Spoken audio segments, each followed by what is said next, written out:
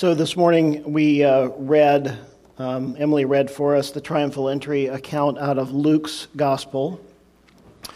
The triumphal entry is found in all four Gospels, and I encourage you to go there and read all four accounts. You know, the Gospels, some people like to say because there are differences between them that there's contradictions, and that's really not true. It's really four eyewitness or witness statements or witness accounts of what happened, and so they give a slightly different perspective in terms of things remembered from that day as they share them with us.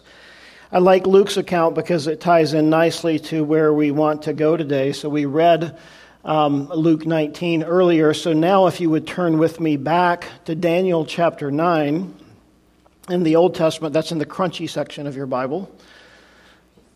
So back there, the part that you probably don't use that much, but hopefully you do. And so we are going to read in Daniel chapter 9, beginning in verse 20, but we're going to focus on the last four verses of the passage. So in Daniel chapter 9, beginning in verse 20, now while I was speaking, and this is Daniel as he's praying there, so we're sort of coming into the middle of a scene. Now while I was speaking and praying and confessing my sin and the sin of my people Israel and presenting my supplication before the Lord my God for the holy mountain of my God. Yes, while I was speaking in prayer, the man Gabriel, whom I had seen in the vision at the beginning, being caused to fly swiftly, reached me about the time of the evening offering. And he informed me and talked with me and said, O Daniel, I have now come forth to give you skill to understand. At the beginning of your supplications, the command went out, and I have come to tell you. For you are greatly beloved. Therefore consider the matter and understand the vision. 70 weeks are determined for your people and for your holy city, to finish the transgression, to make an end of sins, to make reconciliation for iniquity, to bring in everlasting righteousness, to seal up vision and prophecy, and to anoint the most holy. Know therefore and understand that from the going forth of the command to restore and build Jerusalem until Messiah the Prince, there shall be 7 weeks and 62 weeks. The streets shall be built again, and the wall even in troublesome times. And after the 62 weeks, Messiah shall be cut off, but not for himself. And the people of the Prince who is to come shall destroy the city and the sanctuary. The end of it shall be with a flood, until the end of the war of desolations are determined. Then he shall confirm a covenant with many for 1 week, but in the middle of the week he shall bring an end to sacrifice and offering. And on the wing of abominations shall be one who makes desolate, even until the consummation which is determined is poured out on the desolate. Lord, would you please give your understanding to the reading of your word this morning. And as we study it together, we trust that you will be our teacher, you will be our guide. And Lord, we pray that we would be able to just clear away all of the distractions and the clutter from our lives and give you a few minutes of our time today to let you be our guide, to let you speak to us, your people. In Jesus' name we pray. Amen. So going back to Luke's gospel, so you're probably going to want to keep your finger in both places this morning. In Luke chapter 19, we just read this account of the triumphal entry. And you may wonder, of course, and I think it's appropriate, to ask the question, what is Palm Sunday all about?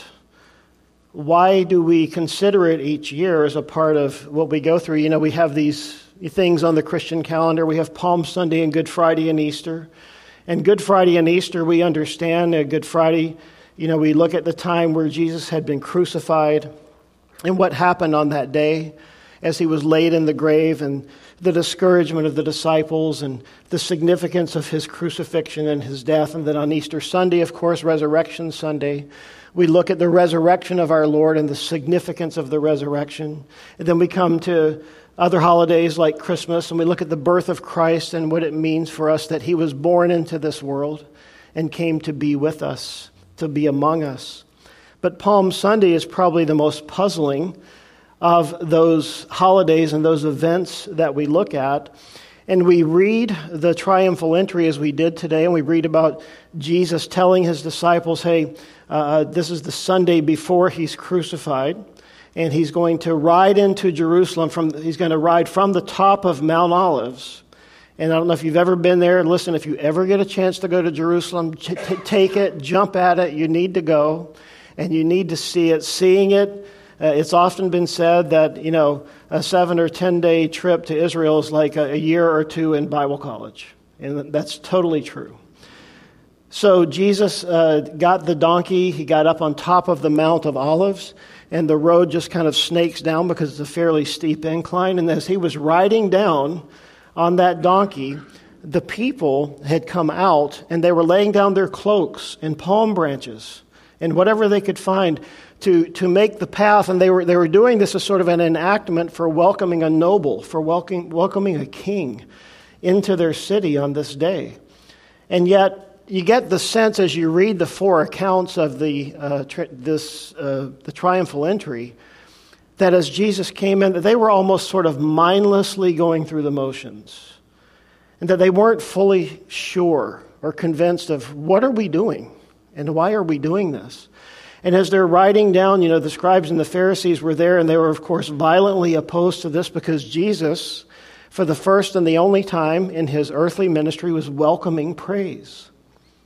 And in Psalm 118, we find a declaration there of that day saying, Hosanna, Hosanna in the highest. And Hosanna, translated, means save now, O Lord. Save and bring prosperity. And so they are shouting this out to Jesus. And they are just calling upon him, just saying, Hosanna, Hosanna in the highest. Blessed is he who comes in the name of the Lord. And as I mentioned earlier, they're shouting out, who is this King of glory? The Lord, strong and mighty. But they're saying that about Jesus. Jesus is coming, and he's presenting himself on this day as their Messiah. And that's the number one, the first and most important significant thing that he's doing. But they don't fully realize it, because they are accepting him on the surface, but in their hearts they are not. And so that's why we're going to go back at Daniel and take a look at the prophecy in the Old Testament that tells about this day and why that day had to happen. But there's something significant there at the end of that passage in Luke, and I want to go there with you. It's in Luke 19:41, and it says, "Now as he drew near, he saw the city, and he wept over it." So if this was such a joyful day, why was Jesus weeping over the city as he was riding on this donkey and looking over the city and looking at all the people and hearing the praises? Why was his heart sad? And here's what he said in verse 42. "If you had known, even you, especially in this your day." Now I want to stop right there and refresh your memory. He's in Jerusalem, and the people are the Jews. So these are the people he's speaking to. So let's start again. "If you had known, even you, especially in this your day, the things that make for your peace, but now they are hidden from your eyes. For days will come upon you when your enemies will build an embankment around you, surround you, and close you in on every side, and level you and your children within you to the ground. And they will not leave in you one stone upon another, because you did not know the time of your visitation." Now, as we read that, we say, what is that all about? What is he talking about? What does that mean? So that's the point at which we want to turn back to Daniel chapter 9. And so hopefully you have a mark there, and you can go back to Daniel chapter 9. And as we picked it up in verse 20, we find Daniel in a time of prayer. And he's seeking the Lord. And what he had been doing just before that, as he had been reading the prophet Jeremiah, and he realized that the captivity of his people in Babylon, Daniel was in Babylon, was coming to an end. They had been in captivity for 70 years, and when they had been taken captive, Daniel was a young man, somewhere between maybe 12 and 17, as he was taken into captivity. So now 70 years later, you can do the math, He's there. It's very close to the end of that time of that captivity. And Daniel had been reading the prophet Jeremiah. He had gotten a hold of a copy of the scroll. And he understood that the reason why that they were in captivity was because of their sin as a people, the Jewish nation, against God, and how they had rebelled against God, and they had set up idols, both physically, literally, and in their hearts, and how they had rejected the goodness of God and rejected His law in their hearts. And so Daniel was grieving, and he was weeping, and he was praying, and he was doing something that I say that any of us rarely do. He was confessing the sins of his people, not just his own sins, but he was lamenting and laboring before God for the sins of his people, because now he's realizing why they're there. And he wants God, he's pleading with God to bring redemption. And so in this moment as he's praying, as we read there in verses 20 through 23, the angel Gabriel appears to him. Now, I don't know about you, but if I were having a time of quiet prayer and just pouring out my heart before God, and then all of a sudden an angel shows up, taps you on the shoulder and says, "Hey, buddy, I'm here." It might freak you out a little bit, right? But that's what happened. This angel, Gabriel, comes and visits him, and he says, listen in verse 22. "He informed me and talked with me and said, 'O Daniel, I have now come forth to give you skill to understand.'" Now, he's about to do that with respect to one of the most amazing and significant prophecies in all of Scripture. But one of the points I want to make as we move into this morning is, don't we need skill to understand? Don't we need God to speak to us? So let's, like Daniel, seek the Lord in prayer and call upon Him. And he says in verse 23, "At the beginning of your supplications, as you began to pray, Daniel, the command went out, and I have come to tell you." In other words, a command from heaven. God said, "Gabriel, go down and talk to Daniel and visit him and give him a word. So, and I have come to tell you, for you are greatly beloved." Now, how significant is that? That the first message that the angel gives him is not, "Okay, here's your instructions, here's your orders, soldier." But the first thing he tells him is that the word from the throne is that God loves you. And I hope that you would hear and receive that word this morning, although it was spoken to Daniel many years ago, as God's word to you this morning as you're listening, that you are greatly beloved by God the Father. And how do we know this? Not because we might be taking a verse out of context in Daniel, but because of the cross of Jesus Christ. That communicates the love of God loudly and clearly to us. So he says, this voice went out, this command, "For you are greatly beloved. Therefore consider the matter and understand the vision." And one thing Daniel illustrates here as we get into the prophecy this morning is that when we seek God diligently, so often we receive far more than we've asked for. He was seeking God, praying about things very specific, but God revealed Himself to Daniel. God came with a word to him and said, "You are my beloved." And sometimes that's way more important, isn't it, than the answer to our questions. So here we are in verse 24. Perhaps you've read this before, but this is what some have called the 70 weeks of Daniel. Your Bible might have that heading in there. So as we read verse 24, now this is what the angel came to give him understanding about as he gives him this prophecy. So Daniel 9:24, 70 weeks are determined for your people, the Jews, the Jewish people, His people, and for your holy city. And that phrase, the holy city, in the Jewish context is always used of Jerusalem, no other city. So 70 weeks are determined for your people and for your holy city to finish the transgression, to make an end of sins, to make reconciliation for iniquity, to bring in everlasting righteousness, to seal up vision and prophecy, and to anoint the most holy. So this is a prophecy that is coming to Daniel from the throne of God via the hand and the mouth of the angel Gabriel. So let's break down this first verse. And the first thing he's telling Daniel is sort of seeking, when will you return us to our homeland? When will our holy city be rebuilt and all of that? And as he's having these questions and asking, he gets somewhat of a different answer, a similar answer, but a different answer to what he was asking. So God sort of zooms out and says, I'm going to give you a bigger picture than what you were asking about. This 70 weeks, now people wonder, what does this mean and how do we come to the understanding that we're about to explain? Well, prior to this, in the context, Daniel had been thinking in terms of years. He'd been considering the prophecy, the 70 years that they had been sent to exile at the hand of both the Assyrians and the Babylonians. And so the angel speaks, 70 weeks are determined. And we might think, a year plus a little bit. But this is one of those Hebrew metaphors that means a week is a period of years. So 70 weeks, each week is a period of 7 years.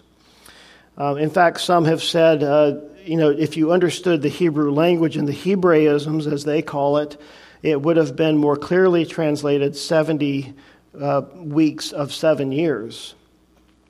So if we think about that, 70 weeks times 7 years, that would be 490 years, and that's the period that this angel is decreeing to Daniel. And so we already have questions, what is this all about? What is this period of 490 years? And then he speaks about the Jewish people. He speaks about Jerusalem. And so one thing we have to remind ourselves of as we get into this is he is speaking specifically and distinctly to the Jewish people. The church is not in view here. We're going to get sort of an honorable mention further down, but he's speaking here about the history, God's prophetic plan for the nation of Israel. And so he gives 6 purposes that will be accomplished during this time. So he says, first, to finish the transgression, to make an end of sins, and to make reconciliation for iniquity. Those are negative. And then there are positive things. After those things are addressed, he says to bring in everlasting righteousness, to seal up vision and prophecy, and to anoint the most holy place. So as we consider these 6 things, I'd like to polarize your thinking by saying that these 6 things can only be accomplished by God. This is not something that you and I could do. This is not something that any human being could accomplish. And so what is he talking about here when he says, for example, to finish the transgression, that during this period of time, God is going to accomplish these 6 things. The first one is to finish the transgression. The word finish is to restrain firmly or completely. So that means that God will once and for all take care of the issue of sin. And the word transgression, there are different words that are in some ways synonyms for each other when they refer to the concept or the word of sin. But this word transgression is a strong word for sin, which means to rebel. So make a little mental note whenever you see the word transgression as you're reading in the Scriptures. Think of the word rebellion. So to make an end, to finish the transgression. And notice it doesn't say transgression, it says the transgression. So what is the transgression, the specific transgression that he is speaking of here? Now keep in mind, they are in captivity because of their rejection of the rule of God in their lives, because they didn't honor God in many specific ways. And God took them away for 70 years. But the time is coming, of which we're reading today earlier in the Gospel of Luke, namely the triumphal entry, and we know this because we've studied it, that on the day that Jesus rode into Jerusalem, and they were crying out and saying, again with their words, and it was a prophetic moment, they were crying out saying, "Blessed is he who comes in the name of the Lord." But those same people, 3 days later, are the ones who were shouting, "Crucify him, crucify him." And we already know that the religious leaders of Israel, the scribes, the Pharisees, the Sadducees, that they had already rejected Jesus. Now, who was Jesus? He was none other than the Messiah. And so Israel, on the day that Jesus is being led to the cross, is Israel rejecting their Messiah that God has sent to them. Now, the history of Israel is this. Every time God sent a prophet to them, they rejected that prophet. Often they killed the prophets, or they at the very least beat the prophets and severely chastised them. So this has been Israel's history, that whenever God came and he wanted to minister to them, they rejected the work of God. They rejected God's provision for them. And so now, you remember during the time of Jesus' ministry, he told many parables, but remember the parable he told about the vineyard? And the master came and he had bought a vineyard, and then he had all these workers who were working in it. And then at the time of harvest, he sent someone to come and collect. And then they rejected that person and beat that person or killed that person. And then the master did that several times. And then finally he said, okay, I've about had enough of this. I'm going to send my son to collect. They owe me. They've been there as stewards of the vineyard. They owe me the produce, and they owe me the financial reward of my investment. And when they heard that the owner's son was coming, they said, we will kill the owner's son, and we will receive all of this reward for ourselves. And on the surface, the parable was sort of painting the picture of just greedy, evil people. But then Jesus took the parable and he turned it and he said, those other people were the prophets that God had sent that you rejected. And the son is me. God sending his own son. So he was painting the picture of the significance of Israel rejecting their Messiah. Now, coming back to Daniel, hopefully you can stick with me. I hope I'm able to lead you through this morning. The transgression, which was yet future at that point, was the rejection of the Messiah. How do we know that? Let me share with you a few verses from the Old Testament as well as the New that point to this rejection of the Messiah.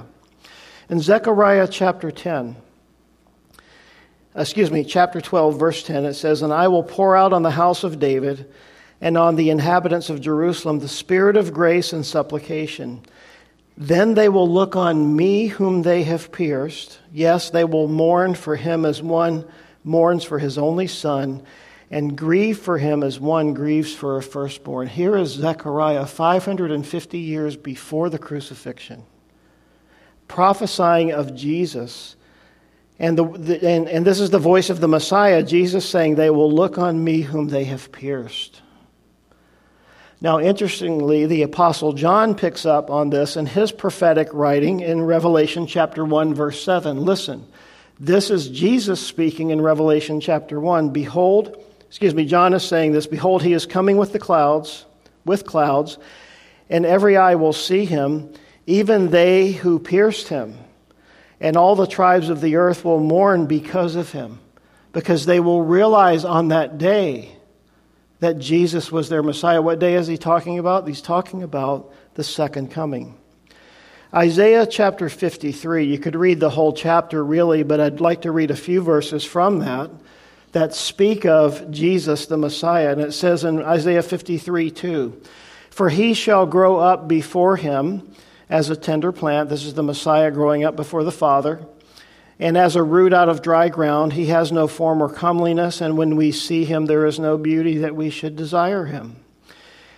He is despised and rejected by men, a man of sorrows and acquainted with grief, and we hid, as it were, our faces from him. He was despised, and we did not esteem him." This is the rejection of the Messiah. Isaiah 53:8, "He was taken from prison and from judgment, and who will declare his generation? For he was cut off from the land of the living. For the transgressions of my people he was stricken."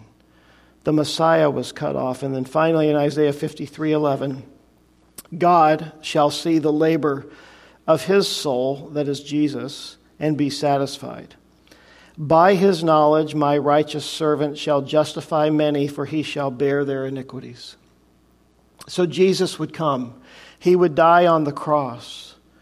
He would present himself as their Messiah, yet they would categorically and outright reject him. And then to bring you forward into the New Testament, in Romans chapter 11, Beginning in verse 25, it says this, "For I do not desire, brethren, that you should be ignorant of this mystery, lest you should be wise in your own opinion. That blindness in part has happened now to Israel until the fullness of the Gentiles has come in. And so all Israel will be saved, as it is written, the deliverer will come out of Zion, and he will turn away ungodliness from Jacob. For this is my covenant with them when I take away their sins." So what's happening here in Daniel chapter 9 is God is saying, I'm going to make an end of the transgression. Now, our sin, all sin offends God, but the sin of his people rejecting him, you see, we have to put it in a context, right? Consider your children, if you have children this morning, and your children coming to you, and as it were, making a gesture to you to say what they really think of you, and saying, you're no longer my mom or my dad, and I don't love you anymore, and I don't want to be a part of your household, and all that stuff you've given me, I reject it. I don't want to be a part of this family anymore. And that's the way it is when his people have rejected his Messiah. And so that is the transgression that he wanted to make an end of. The second thing is to make an end of sins. Now, the word here used for sins is the general word that talks about the daily sins of life. You see, in the Bible, when you see the word sin and it's singular, it's referring to the principle of sin, the fact that we sin. But when you see the S on the end of sins, it's talking about our daily propensity for sinning, meaning all the stuff we do all the time. That sins and that is an offense to God. And so he says he wanted to make an end of the transgression. He was going to make an end of sins. And to make an end means to seal it up or to shut it up in a prison. And then the third one, to make reconciliation for iniquity. The word reconciliation is the word for atonement. So these are things that God wants to do with respect to sin. He wants to take care of the sin of the nation of Israel in rejecting their Messiah. He wants to take care of the sins of people. And he wants to make atonement for iniquity. And the word iniquity is another word for sin, but the nuance there would be evil. So when you see transgression, think rebellion. When you see iniquity, think evil. And then he says, here's the positives. To bring in everlasting righteousness. Only God could do that. How could God take sin, cover it, atone for it, make it right, and bring in righteousness? And the idea here is not just bringing in righteousness as a whole, but bringing in an age of righteousness. And so we believe, as we kind of take a step back and look now with the New Testament in our hand, that this is looking forward to the time of the Messianic kingdom, toward the end of the book of Revelation. And so we see again, all over the Old Testament, but I'll read a couple of verses to you that sort of point to this. It says in Isaiah chapter 11, but with righteousness he, and that's a messianic passage, with righteousness he will judge the poor and decide with equity for the meek of the earth, and he shall strike the earth with the rod of his mouth, and with the breath of his lips, and he shall slay the wicked. Righteousness shall be the belt of his loins, and faithfulness the belt of his waist. Describing the Messiah. Jeremiah 23. There's tons of passages we could go to in Jeremiah. Here's one.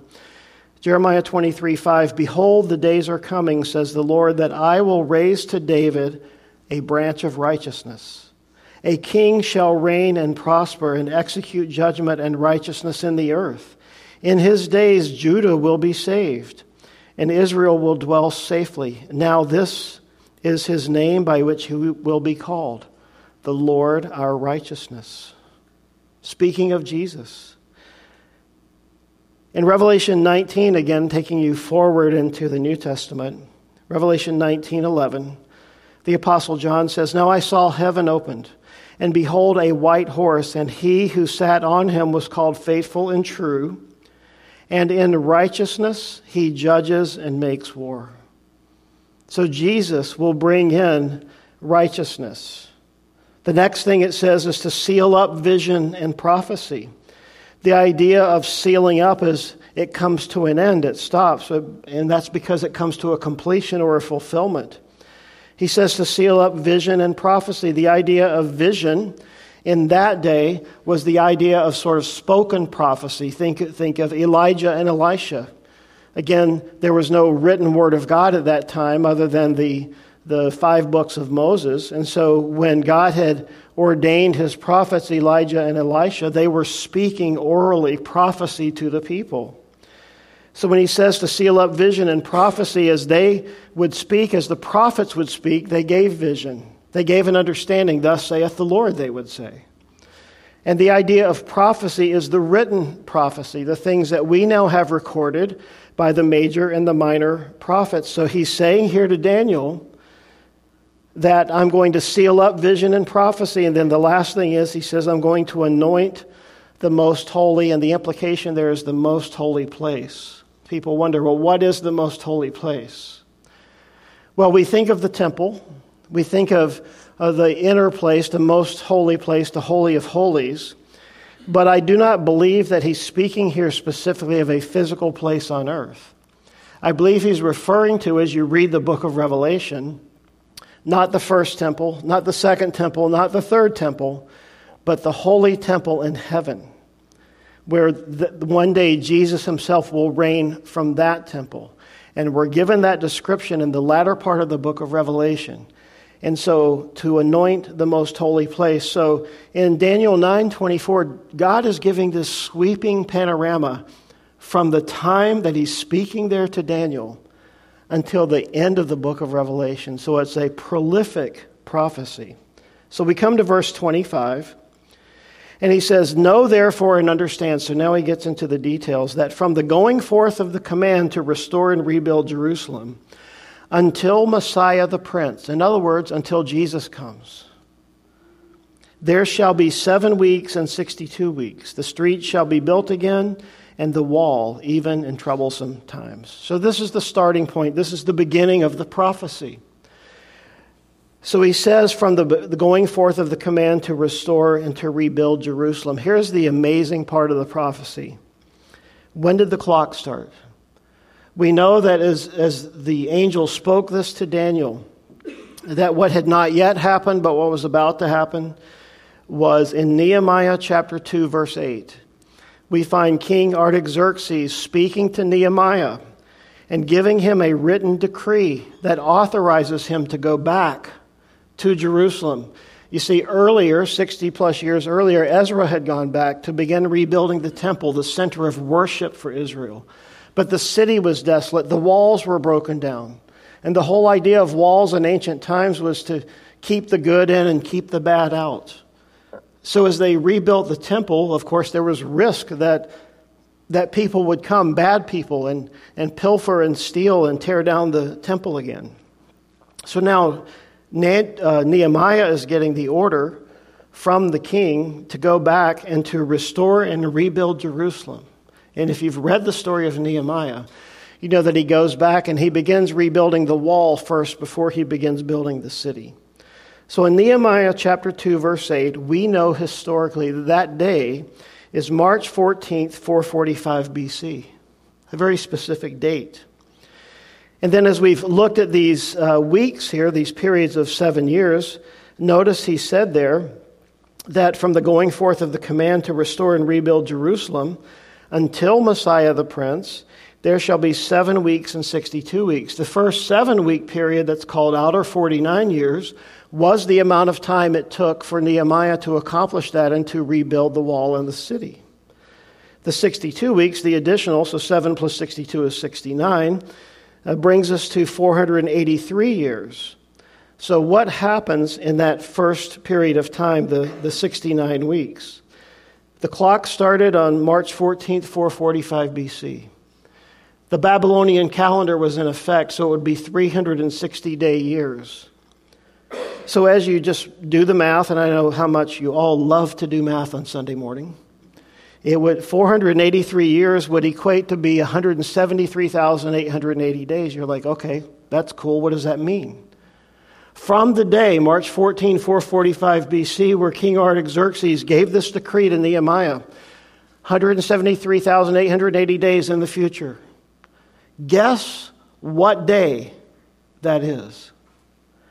It happens to be the day, April 16th, 32 AD, that Jesus rode into Jerusalem on the donkey. This is the significance of the triumphal entry. This is the significance of Palm Sunday. This is a detailed, I think you can see this, right? This is a very detailed prophecy that God gives. And he says, and he said here in that verse, he says, from the going forth of the command to restore and rebuild Jerusalem until Messiah the Prince. The only time Jesus presented himself to Jerusalem and to the nation of Israel as their Messiah was the day on the triumphal entry. So this exacting prophecy that God has given, it should be awe-inspiring. It should be amazing to you and to me that God would do such a thing. J.R., can you bring up that slide for one moment? I don't know if you can see that, but the Passover week in that year would have been like this. Now, in the Old Testament, on the 10th of Nisan is the day that the lambs were selected for the Passover. The Passover would be on Wednesday night leading into Thursday.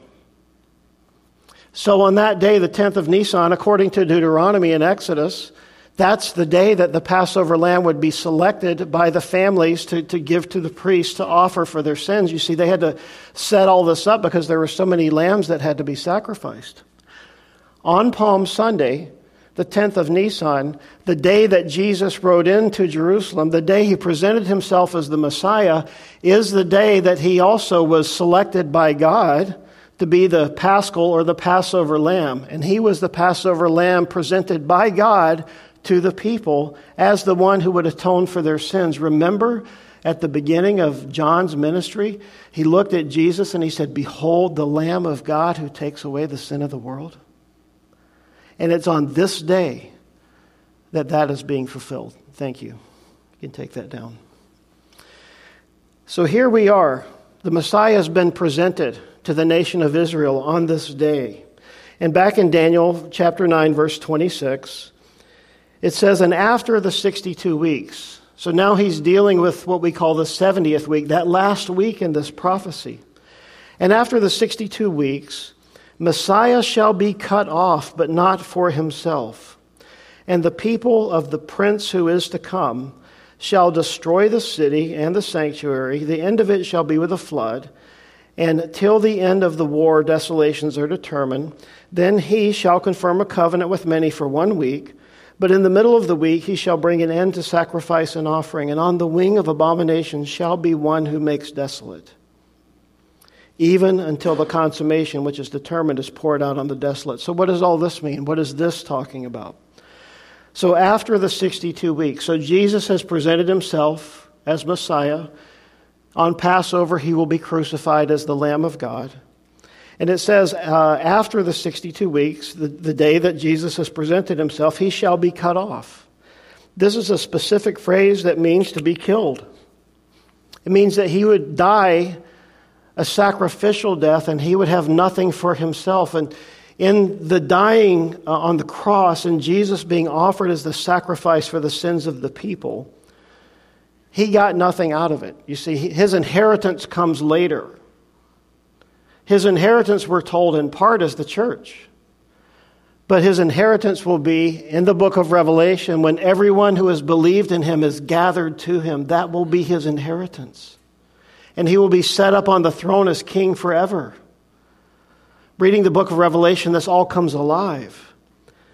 So it says here that after the 62 weeks, after Jesus has died, he shall be cut off. And it says, but not for himself, meaning his atonement was not for himself. His atonement, his death, was for other people. And so it is for us, isn't it? Jesus died for our sins, that we might have a relationship with God the Father. But then he goes on, and it gets even more interesting. That next sentence there in verse 26, it says, and the people of the prince who is to come. You might want to circle the word prince. And then in the next verse, Daniel 9:27, it says, then he shall confirm. And then it says, in the middle of the week, he shall bring. And then it says, and of abominations shall be one who makes desolate. The prince, the he, and the one are all the same person. So when he says in Daniel 9:26, and the people of the prince who is to come shall destroy the city and the sanctuary, we know historically, undeniable, that in AD 70, Rome sent Titus Vespasian to the city of Jerusalem to take it by force. And in that battle, and you can Google this, it's on Encyclopedia Britannica, it's all out there historically for people to see. On that day, when Rome came in with its appointed king, it destroyed the city of Jerusalem and it tore the temple apart. Now that fulfilled the prophecy that Jesus spoke of when he said, when I leave, in time there's another people coming and they will take apart this temple and not one stone will be left upon another. So this prophecy here in Daniel 9:26 is speaking of the temple that would be destroyed in AD 70 by Rome. And so the people of the prince who is to come is very clearly identified for us, isn't it? Meaning it's going to be basically a Roman citizen from Europe. And so this sets in motion now the end times. Who will be the Antichrist? We don't know who the person will be, but we know he will be most likely a Roman from somewhere in Europe, most likely Italy. So it says, the prince who is to come shall destroy the city and the sanctuary. And it says the end of it shall be with a flood. Whenever a flood is used in these contexts, it's not speaking of water. It's speaking of a military invasion. And so that is what happened. Until the end of the war, desolations are determined. In essence, he's saying, from the time in AD 70 when the temple is destroyed and when Rome does this to the city, from then forward until the 70th week, Jerusalem, Israel, will always be in torment. They will always be under siege. In other words, it's a prophecy that the peace of Jerusalem will not come until the Antichrist comes. And then it says in verse 27, then he, this prince who is to come, or now I believe it's referring to the Antichrist, we'll talk about that in a moment, then he shall confirm a covenant with many for 1 week. So this Antichrist will come in at the beginning of this 70th week, and he will broker a peace treaty. He will form a covenant with the nation of Israel. And when he does that, it will be between Israel and basically the world, but certainly with the Islamic world. And so he will come in and bring this covenant with many, it says, for 1 week. And again, 1 week is a period of 7 years. But in the middle of the week, we would call that the midpoint of the tribulation. So staying with 360 days, halfway through the tribulation would be, an exact number of days. And these days are mentioned to us in Daniel 12. They're mentioned to us during the book of Revelation. How many days it is? 3.5 years. And it says he will bring an end to sacrifice and offering. You see, what happens is sometime leading up to the time of the tribulation, which is triggered by this peace treaty that this prince will bring, the third temple, or rather, this temple will be rebuilt. And the sacrifices will have been restarted. The operation of the temple will have been restarted. And so now this heathen, so to speak, from a Jewish point of view, comes into the temple, and he will bring an end to the sacrifice and offering by committing what is called the abomination of desolation. Matthew 24 tells us about this. This is spoken of in many places. And it says, even until the consummation which is determined is poured out on the desolate. So it's talking about here the second half of the tribulation when the Antichrist goes in and he declares himself to be God and he demands that he be worshipped. And we see this starting in Revelation 13 and going forward. That brings an end to the daily sacrifice. It brings an end to the peace. So we'll see that, of course, he lied. They may have had 3.5 years of peace, but that was all they were going to get. And that this goes all over the scriptures. It goes to Zechariah. It goes to 2 Thessalonians. It goes to Revelation. It goes all over the place, talking about what's going to happen in that day. So when it says then he's talking about the Antichrist. Now here's some other places where this person is referenced in Scripture, and this is just a few. In Daniel chapter 7, verse 8, we have this reference to what's called the little horn. That little horn is a reference to the Antichrist. In Daniel 9 here, he says the prince who is to come. That's another title given to the Antichrist. And then when it also says, as we just read, the one who makes desolate, that's the Antichrist. In 2 Thessalonians chapter 2, the Antichrist is referred to as the son of perdition. Also in that same passage in 2 Thessalonians chapter 2, he is referred to as the lawless one. In Revelation chapter 11, verse 7, he is referred to as the beast. And then John the apostle in 1 John chapter 2, chapter 4, and in the one chapter of 2 John, 3 times John refers to the Antichrist. John is the only one who names him as the Antichrist. So these titles all refer to the same person. Again, we could read a number of scriptures here. I have them in my notes if you're interested, but for the sake of time, we won't go there. That talks about these names that are used of the Antichrist. So as we bring things to a close this morning, someone wrote this, and I thought it was said it far better than I could. Gabriel didn't tell Daniel what would happen between the 69th and the 70th weeks. Because between Daniel 9:26 and 27, there's a strange parenthesis. This prophecy has to do with the Jews, the Jewish temple and the city of Jerusalem, but the period of time between the 69th and the 70th week has to do with the church, the body of Christ. This was a mystery that God had hidden in the Old Testament and didn't reveal until the time of Christ. If you want to look that up, Ephesians chapter 3 tells you about this mystery, then Paul reveals that to us. Daniel wasn't told that the rejection and death of the Messiah would bring about a new thing, which was a spiritual body that would include Jews and Gentiles, in which all natural differences would be unimportant. One reason the Jewish legalists opposed Paul was because he put Jews and Gentiles on the same level in the church, and the traditionalists wanted to maintain the superiority of Jews as they understood it in the law and the kingdom prophecies. Why do I say all this? What's the point of Palm Sunday? Because when Jesus rode into Jerusalem on that donkey, on that day, he kicked off the 70th week of Daniel. He brought an end to the first 69 weeks. And now what's happened as Jesus came in, and this 70th week has been kicked off. We are in the church age. We are in the time where we are evangelizing the world, but the time is coming, and it's coming soon, when God will come back and he will rapture his church and take us out.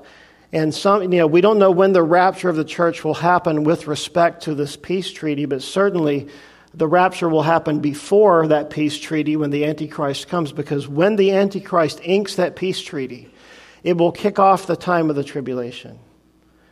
So all of that means for us that the day of the triumphal entry started the clock, and we are living in this interlude, this 70th week.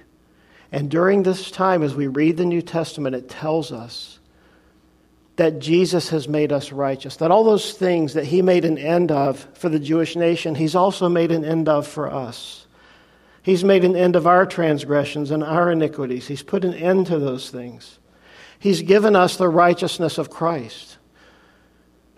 We now, when God looks at us, he doesn't look at us as we look at ourselves. So often we look at ourselves by our failures, don't we? We look at ourselves by our sin.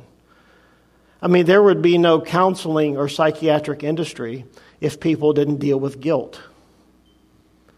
But as a believer, your guilt has been dealt with. And I want to say to you this morning, if you are in Christ, if you believe in Jesus, then you are forgiven. And like Gabriel spoke to Daniel, you are beloved. And by the blood of Christ, if you believe in Jesus, you are made whole. You are made acceptable to God. In the beloved. Who's the beloved? Jesus, the beloved Son. But in the beloved, we are made acceptable. So everything that Jesus did that day, when he rode that donkey into Jerusalem, set in motion our salvation. And praise God for that. Amen. Lord, thank you this morning for your word to us. Thank you for helping us understand the significance of these things. Lord, for those of us here this morning who know you, who are named by the name of Christ, and we are under your blood because we've believed and we've received. We're so thankful, Lord. We just say thank you. We're grateful. We say hallelujah to you, Lord. For any who are listening this morning who may not have that peace and sense of security of knowing that their sins have been forgiven and that they're going to be with you one day in heaven, then we pray that this would become for them their moment when they would understand, that you would bring that understanding to their heart, that if they simply believe and receive and repent and turn from their ways and turn to you, that you impart to us salvation. And it's something that only you can give. And it's something that only we can receive. And so, Lord, thank you for that. I pray that you would do that mightily this morning for many who are listening. And so, Lord, as we worship you this morning going out, we're going to sing about you, the King of Glory, and worship you and honor you and love you. And we say all that and we do all that because of one simple verse that you wrote through your servant John, where you said, we can say that we love you because you first loved us. And we thank you for that. In Jesus' name, amen.